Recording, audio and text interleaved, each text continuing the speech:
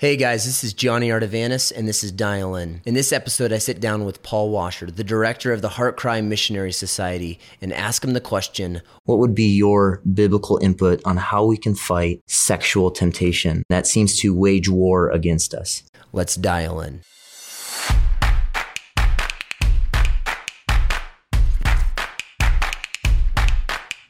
Paul, thanks for being with us. One of the most common questions I have with young men, students, anybody in general, is on how they can fight sexual temptation. What would be your biblical input on how we can fight temptation that seems to wage war against us? Well, fighting is correct terminology, but we really need to understand it biblically.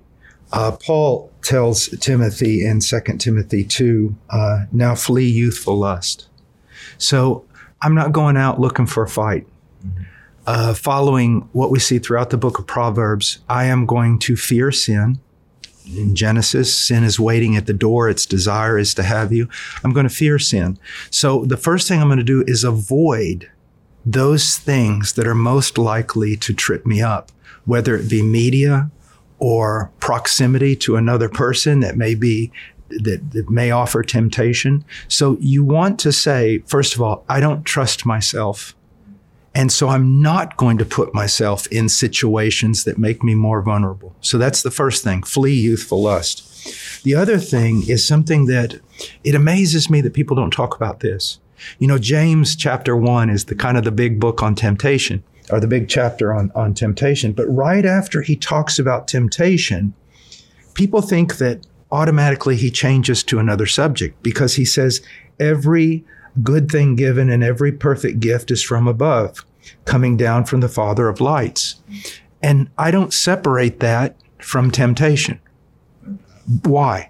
Because I believe that the greatest motivation for avoiding temptation and fighting temptation is this. Everything that the world, everything that the devil can offer me is a counterfeit that eventually will become like gravel in my gut.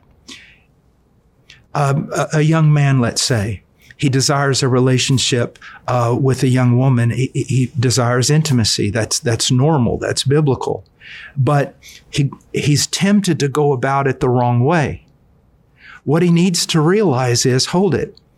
If I go about it this way, it will not turn out to be a good and perfect gift. Also, I need to look back at all the kindnesses of God and also my faith in what God is going to provide. I can take the counterfeit now, or I can wait for the better, which God offers. And that's a tremendous motivation that is oftentimes overlooked. So we need to flee those things and those circumstances that put us in almost a you can't do anything but fail situation. Get away from that. But also look at the goodness of God, realize that in his sovereignty and his omniscience, he knows that many of our desires that can be perverted are actual in themselves good desires, and he has a plan for them. Can you talk just briefly on the extent of what Paul is including when he says make no provision for the flesh? You said media, other things that might cause us to be tempted. Right. Talk about the radical nature of no provision. Right. First of all, we need to be careful about that. Why? Because some people say, okay, I'll make no provision for the flesh. And that's true. But none of this works unless as a life discipline. First of all, we must be regenerate. We must be Christians.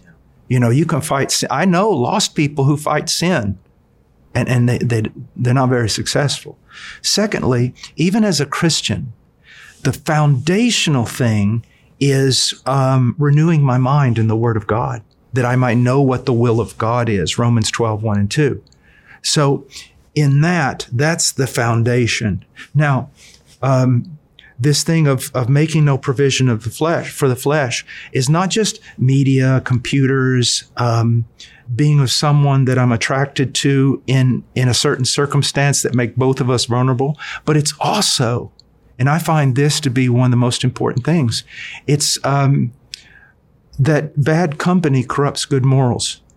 When I was in college, people said, that I grew really fast. And there was a reason for it. It wasn't that I was special. God surrounded me with other college students that were godly. I was in a church where righteousness was preached. And so a lot of times you're making a provision for the flesh by hanging out with people that really do not take sin very seriously, especially immorality. One of the things I always go to is that Christianity is not a lone wolf religion. If I am surrounded by godly men or someone surrounded by godly women, a young lady, that's what we have to have. So if someone comes up to you, Paul, and says, I'm fighting my sin, I'm fleeing temptation, and I know I need to renew my mind, how can I do that? How can my mind be renewed? When it talks about renewing your mind in Romans 12, it doesn't say renewing your mind with the word. I mean, that it's not in there. But we do know from other passages, Psalms, and throughout the Bible, that the greatest way in which we renew our mind is with truth, and the only infallible truth is the Bible. But it's also talking about renewing our mind in fellowship, conversation, Colossians 3:16, 17, renewing our mind with the music that we listen to. The Reformation was advanced through the hymns they were singing. And so that's the way we do it. That's the way we do it. So helpful. Thank you so much. But let me also say this.